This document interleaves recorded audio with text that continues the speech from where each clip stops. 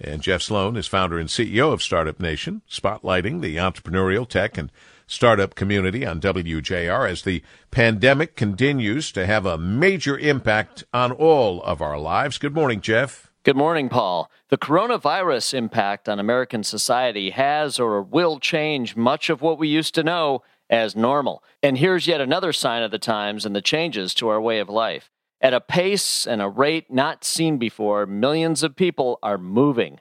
As colleges close, jobs vaporize, and multiple family generations cluster together to ride out the storm. The pace is so aggressive that as many Americans have moved in the recent months as typically move in an entire year.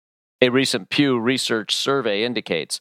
Pew found that 12% of survey respondents moved in just the past few months. Contrast that to a typical year, which sees roughly 10% of Americans move during the entire year. Nearly 1 in 4 of all movers said they moved because their school closed, while 1 in 5 said they moved for financial reasons, including job loss. Slightly more than a quarter said they moved because they thought the risk of coronavirus exposure was higher where they lived. And another fifth wanted to be close to family.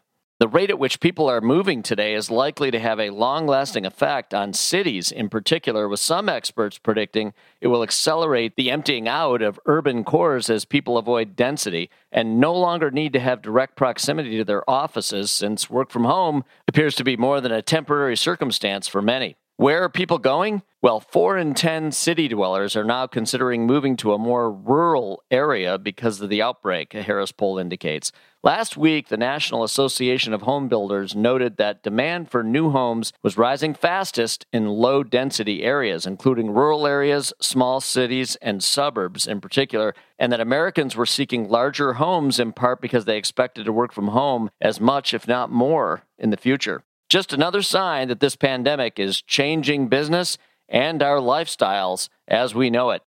I'm Jeff Sloan, founder and CEO of StartupNation.com, and that's today's Business Beat on the great voice of the Great Lakes, WJR. This segment brought to you by Dell Technologies.